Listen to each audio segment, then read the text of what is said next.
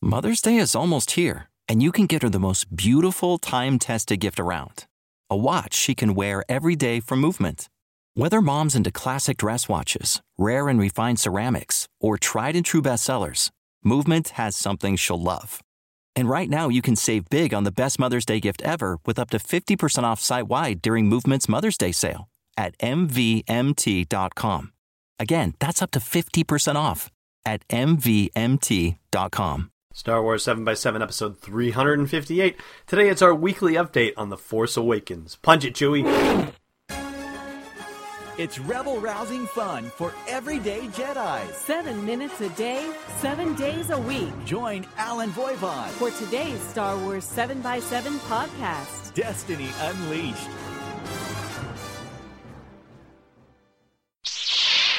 Hey, Rebel Rouser. Welcome to Star Wars 7x7. I'm your host, Alan Voivod, and we've got a bit of a mixed bag of stuff for you this week. There's some stuff that's been released that is absolutely in total spoiler territory, and we'll save those little teases for the end, but of course we won't say them outright here on the episode. You'll get to go to the blog post for the show's episode at sw7x7.com to check those out. But there have been a couple of things that have been straight out in the media, particularly with Greg Grunberg, who is a very, very close friend of J.J. Abrams and often pops up in his projects. He was interviewed for Entertainment Weekly this week and dropped a couple of things in his interview that kind of give you a hint as to where he is in the whole, is he First Order? Is he Resistance? Is he not in either of those groups? You'll get that information if you stick with us here. Again, public interview. And another neat thing that happened is that there was a bit of a leak, give it about 2 weeks ahead of when it was supposed to come out, of the side of the packaging for the Black Series First Order Stormtrooper that's going to be revealed at San Diego Comic-Con, and it actually has a whole biography of Stormtroopers and a little something about how it then relates to what happened to Stormtroopers after Return of the Jedi. That, again, it's already out and free-flying in regular mainstream media, so we are not going to hold back on that one, and we'll have links to where you can actually read it for yourself, but I'm going to read it to you here. And a hat tip to Eric Goldman of IGN, who broke this. Here you go. Shock troopers clad in white armor first appeared on the galactic stage during the opening battles of the Clone Wars. Clone trooper armor became iconic almost immediately. Its stark white design stood for hope that peace and stability might be restored to a galaxy at war.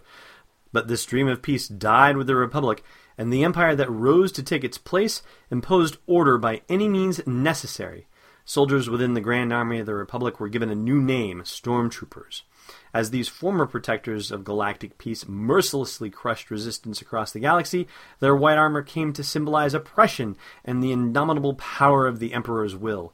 Yet the tyranny of imperial rule sparked rebellion, and the Stormtrooper legions were scattered in the aftermath of the Empire's fall.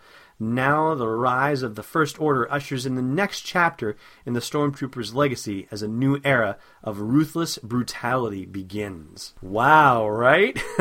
Pretty cool. And this, of course, has sparked a bunch of debate, as you might expect, when it says, now the rise of the First Order. And so it has people wondering, how long exactly has the New Order been in existence prior to The Force Awakens? It kind of sounds like in the packaging that it's a comparatively new thing, but something has to have been going on, because the promo materials for Star Wars Uprising talk about the Iron Curtain being dropped in the Anoat system, and so somebody is organizing Imperial Stormtroopers to stay on task and on the job. But it also brings to mind some of the jokey things about, well, what do Stormtroopers do when they're off duty? I mean, clearly they're not just sitting around in their Stormtrooper armor. They're actually real human beings under those things, or I assume it's human beings because of the Empire's definite predilection against any non-human creature. And it raises a lot of questions. I mean, when you've got a Stormtrooper army, you got to pay them, you got to feed them, you got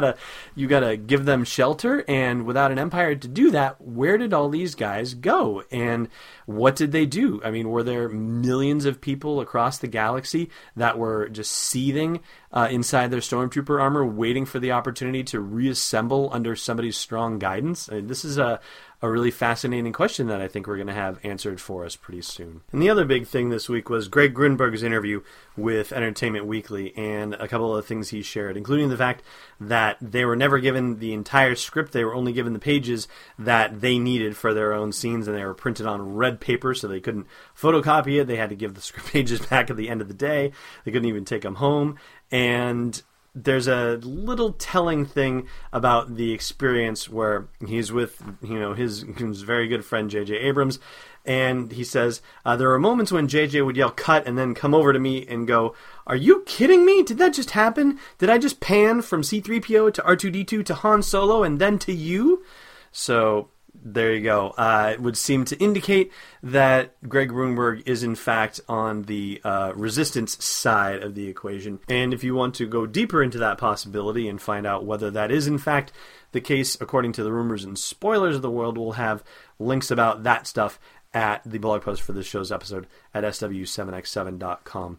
There's also been word that another Lost cast member has been cast, and that's Ken Leung. He played Miles in Lost, and now he has joined yet another J.J. Abrams production. And last but not least, as mentioned in the podcast goes, there's a story from MakingStarWars.net where they grilled a number of their sources about the next generation. In other words, who is a child of either Luke or Leia or both.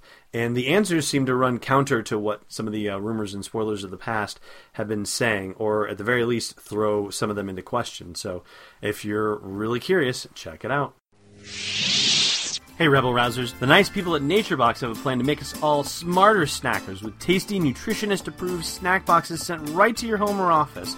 Go to sw7x7.com/naturebox to sample their snack selections and use code SPECIAL25 to take $5 off your first order.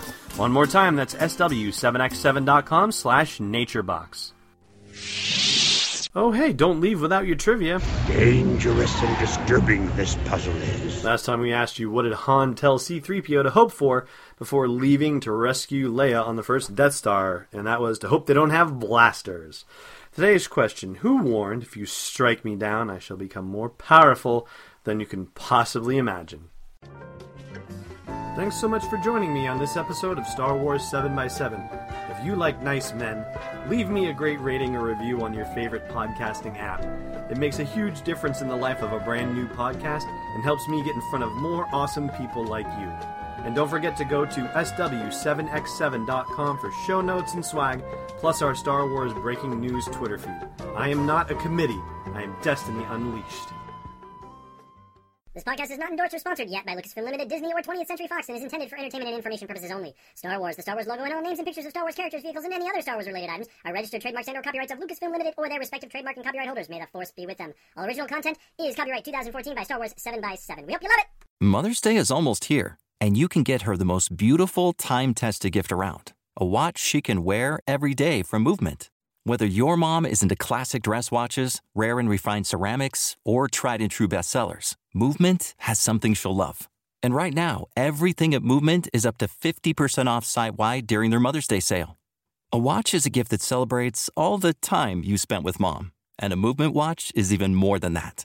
Movement uses industry-leading materials for their fresh, modern watch designs, from technically complex ceramics to vintage-inspired style. All for an incredible value your wrist and wallet will both love. And with one-size-fits-all convenience and fast free shipping and returns, it's a stress-free shopping experience. Save big on the best Mother's Day gift ever with Movement. Get up to 50% off site-wide during their Mother's Day sale at mvmt.com. Again, that's up to 50% off at mvmt.com.